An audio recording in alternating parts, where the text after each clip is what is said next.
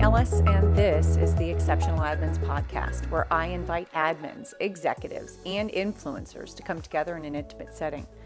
The world for administrative professionals doesn't just involve basic tasks. It includes an array of requests, challenges, and triumphs. During each episode, you'll be a witness to candid conversations and hear and join in on many, many laughs. And for those that know me, it wouldn't be complete without thought-provoking moments. The distinguished guests sharing time with us during each episode believe in the admin profession and have much to contribute to the greater good of executives, their admins, and organizations. Now, let's get to today's topic. I have a treat for you today. I have spliced together some best of questions and answers revolving around those aha moments, specifically aligned with professional development. Everyone, take in these different discussions, and I'm excited for you to hear it, and so enjoy. First up, we have from episode 57, Are You Promotable?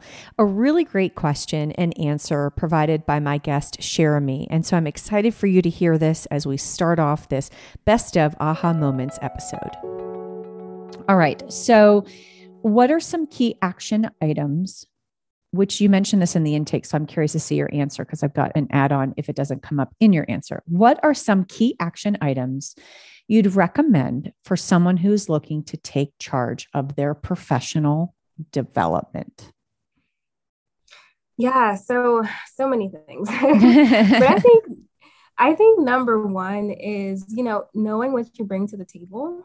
I think it wasn't probably until my second or third role change that I realized that I didn't even know how to describe what I was doing. You just did it. Yeah. It was bad. I just get stuff done.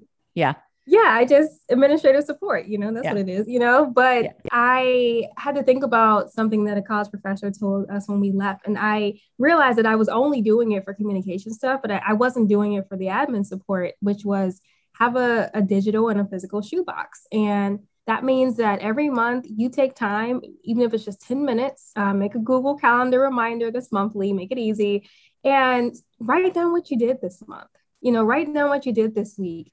Not so much so that you can just check it off, but so that you know what kind of things you're accomplishing, and also so that you can begin to prepare yourself for the next role, even before you're thinking about it, so that if you have to leave a position or you want to leave, it's not like a scramble for, oh my God, I need to update my resume with what, And I think even in talking to a resume professional, she was just telling me, she's like, your resume is good. Like, I see the experience. She said, it's not very actionable. And so I think part of making it actionable was being able to say that, yes, I managed this budget of $300,000 and was able to stay in budget XYZ or save this amount of money. So, just again, like these tasks that we think are very menial, very simple, very admin, related, they're big things, and that they matter on your resume and they matter in life. And no matter where you're trying to go with your career, I think we just have to do a better job of bragging on ourselves by remembering what we actually do every day. So true. Here's another one, you guys. My guest, Mish, from episode 29, titled Change Agent, gives some really good insight into taking kind of some small risks. And this risk is easy, and it's revolving around you understanding the vision of your executive and leadership and what their goals are. Enjoy. How can we encourage an assistant to, or push the assistant to recognize, to take that risk? For your point, speak up. Yeah, speak up is a big one, and check in with your executive's vision constantly, your leadership vision, vision for the company, vision for the culture, vision for you as their assistant. When you're aligned with those things, your power and your influence will increase. Your confidence will increase because you're aligned with everything that they're trying to do. Mm-hmm. Of course, filter through a lot of noise. I think sometimes we get caught up in noise, right? Like, we're hearing it from all different sides. You're at that seat, you're that gatekeeper, and you're hearing all these things, and you have to filter through it. And that'll help you take risks too. And you start to stress out about those things. And once you know what's important, what's not, you kind of gain, again, more confidence in taking risks and making decisions and speaking up. And then, of course, recognize success and what that measurement is to you and to your executive. In this next episode, my guest, Joan, who is very versed in leadership and business, many decades. She came on the show to talk about leadership. Her episode is episode 53, and she's got some great confirmation wisdom in this next segment. So enjoy.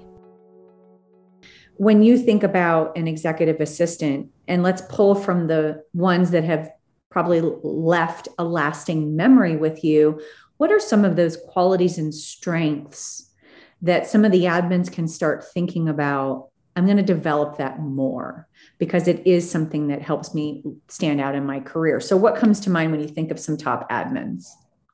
I always sort of laugh at they tend to be the jack of all trades and not the master of one, because when you think about the role and then also just hardworking, just like everyone else, and under-recognized. That's another thing.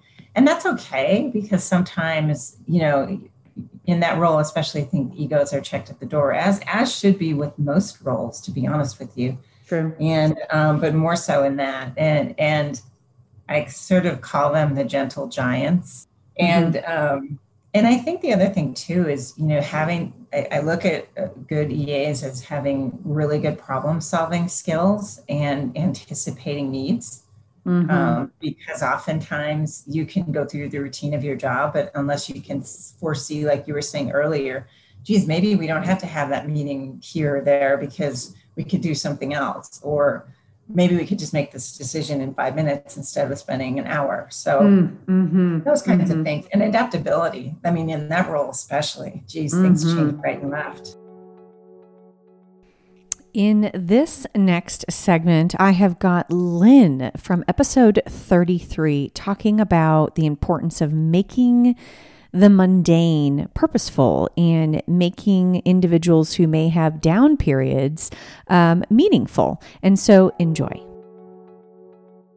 A strategy for someone to be able to use when they start to question in a period of mundane. Yeah. So I love what you said about, letting the ebbs and swells really ride out. And I do think that when we have a quieter day or week or month, that's a great opportunity to innovate and take initiative, show your creativity in how you can add additional value. And so sometimes your best next steps come from there because you have the space to innovate. But I do think that, there are, like you said, seasons to every career. And so when I started, I was a reporter writing articles. And, eventually I got to the point of being a freelancer. I could have moved up the ladder to editor or taken another pivot. But I think that we have to embrace that at different parts of our career, we're needed in different ways and we have different interests. And so it's really important to welcome that and to understand that there are opportunities around every corner. And we may not know what they look like, and it may not be what we went to school for, what we're trained for, but it could be wonderful. And so just being open to that possibility, I think, is a really beautiful thing. All right. In this next episode clip, I have got Darren from episode 34, Positive Intelligence, really putting some heart thumping and brain thumping words of wisdom into your ears. And so enjoy. I'm not enough. And in the work that I do, and one of the very large reasons with launching this podcast in November of 2019 was to provide a place for assistants, pretty much professionals who support people, to show up and be reminded of many great things, as well as be presented with things to consider, things to feel properly challenged so that they can be, as you have in your opening bio, their best version. When you think about the phrase, I'm not enough, and you mentioning that the feedback people were giving to you is ultimately a gift, which I love to hear you phrase it that way, how can someone start to dismiss the I'm not enough thinking? That is That's a deep question. That is the $1 million question. It is, isn't it? Any certain really tools that you pull from with your work with positive intelligence? Yeah, very much so. So again, I'll speak more specifically to me and some of the folks that I've seen go through positive intelligence and have these great outcomes. The first is recognizing the voice of your inner judge. Say that one more time, please. That's too good. Voice of? Recognizing the voice of your inner judge. Okay, very good. Now, these are positive intelligence terms. So if judge doesn't resonate, some of us have imposter syndrome. Mm-hmm. Some of us have an inner critic. Mm-hmm. Hopefully one of those three resonates. Mm-hmm. And the voice is, I'm not enough. I'm not smart enough. I'm not good enough. People don't like me. I screwed this up. I always screw it up. Whatever your voice says. Once you recognize that voice and you recognize how much you judge yourself and how much you judge others, that's step one to overcoming this dilemma we're talking about. 2 is recognizing that we are at all times the best versions of ourselves. We may not act like it, but we always are. And this gets into more of the vernacular of positive intelligence. We talk about it being our sage, our better self, our true self, our higher being. Again, whatever term you like best. Mm-hmm. And the way that I get, sage is wonderful. And so the way that sometimes we can embody this sage in the absence of going through the positive intelligence work is to think about a time where you were completely in your flow. You were operating as your best self. You were proud of yourself. There were no hiccups. The voice of the judge and the quote unquote, I'm not enough was completely gone. You didn't even hear that voice. Maybe it was a time at work. Maybe you were being a great parent. I'm a mountain biker. Sometimes when I'm on the bike, I am in my ease and flow and I feel wonderful. Doesn't matter what it is. But if you can embody that feeling of your own greatness and recognize the voice of judge when it tries to get in the way, those are the 2 secrets to me. Well, there you have it, everyone. I put all that together. This was fun for me, something new and creative for me to take on and to share with you. I've got some other ideas around the best of pieces of prior episodes up my sleeve. So look out for those soon. And if any of these resonated with you or any of the other longer full episodes did, I'd be grateful for a review on Apple Podcasts. Thanks, guys. Have a great day.